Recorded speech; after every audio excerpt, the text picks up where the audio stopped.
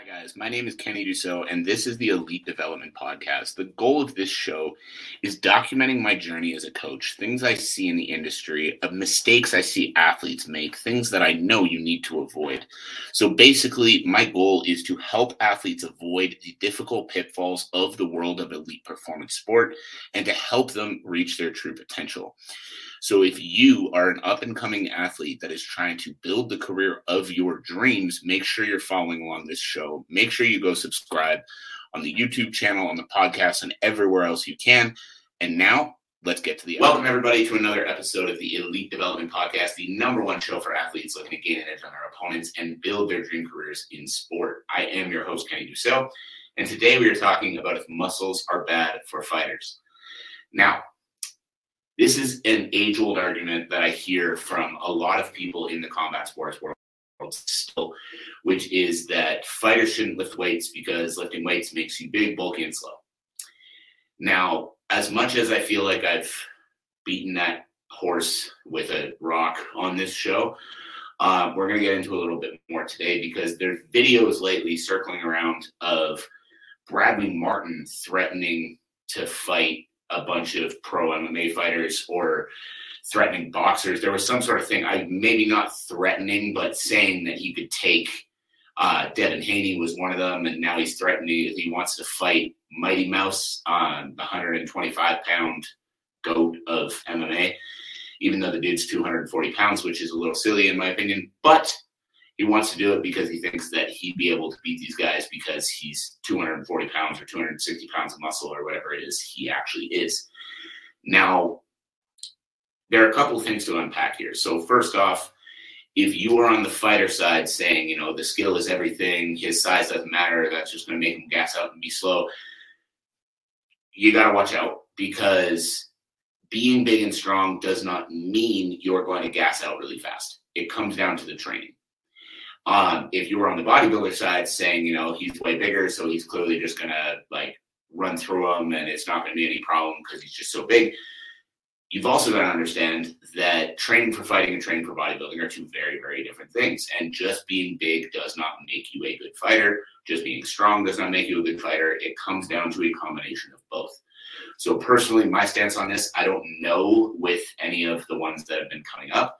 But yes, size plays a factor. If you have a guy who is just absolutely enormous and you have a very small, high-level fighter, depending on the size difference, that guy who's absolutely enormous could absolutely potentially win. That's going to give him a huge advantage without having the same level of skill.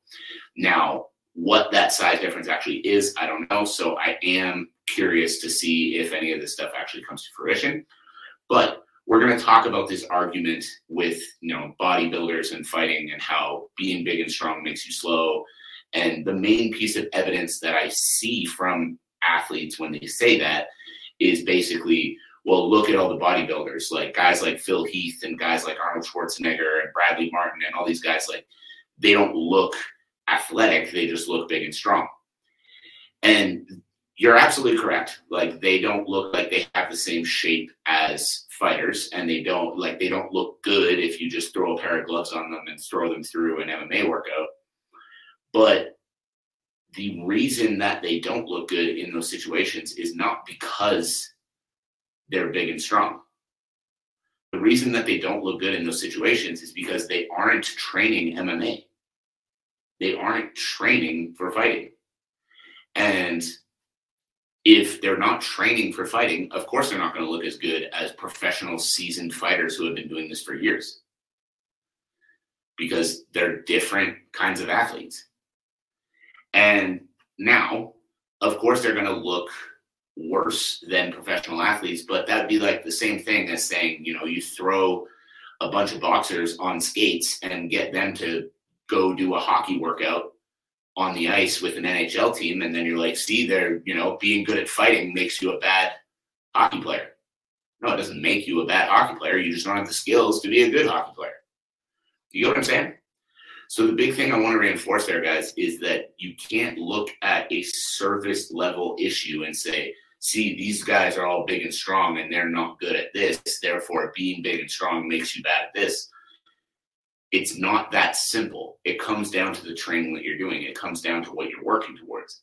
Now, if Bradley Martin completely went away from bodybuilding and completely just jumped into combat sports, would he look the same after 6 months to a year of training? No. But does that mean that lifting weights won't help him? Of course not. He just needs to change how he does it. And so the big thing that I want you guys to understand from that is that, yes, on the surface, you look at a bodybuilder, and as a rule, those bodybuilders are not going to be as athletic and not move as well as a lot of guys who are competing in other professional sports. But that's because they don't train for those sports. But if you take those same athletes, that massive strength base that they've built, and then dedicate them to the actual training of the sport, to actually working on becoming an athlete specific to the sport that you're talking about, that they'd be able to make huge improvements very, very quickly because of the massive base that they've built. And if you take an MMA fighter and start throwing them through a pro bodybuilder's leg day, they'd die too. You know, it goes both ways here, but also that doesn't mean that being good at fighting makes you bad at bodybuilding. You just haven't been training for bodybuilding. But if you really dedicated your efforts towards bodybuilding, you get really good at that too, because you have the work ethic, the drive, and the discipline to get good at what you put your mind to. Now, where people take this argument, because yes, bodybuilding training is not going to create high-level professional fighters, but where people take this argument is they say, look at these guys like Bradley Martin, Phil Heath, whatever other bodybuilder you want to throw in the mix there, or strongman or other high-level strength athlete, and they say they're big, bulky, and slow, and they gas out fast, therefore lifting weights equals being big, bulky, and slow and gassing out fast. And this just isn't the case. People take that argument so literally that I see fighters every day tell me that they don't lift weights because lifting weights makes you slow. And all they do is do sprints and go for runs because doing sprints and going for runs makes you fast and makes you powerful and all that other good stuff. But where you really should take this argument and what you really should be thinking whenever there's like a black and white like that of doing this creates this outcome is take it with a little bit of a grain of salt.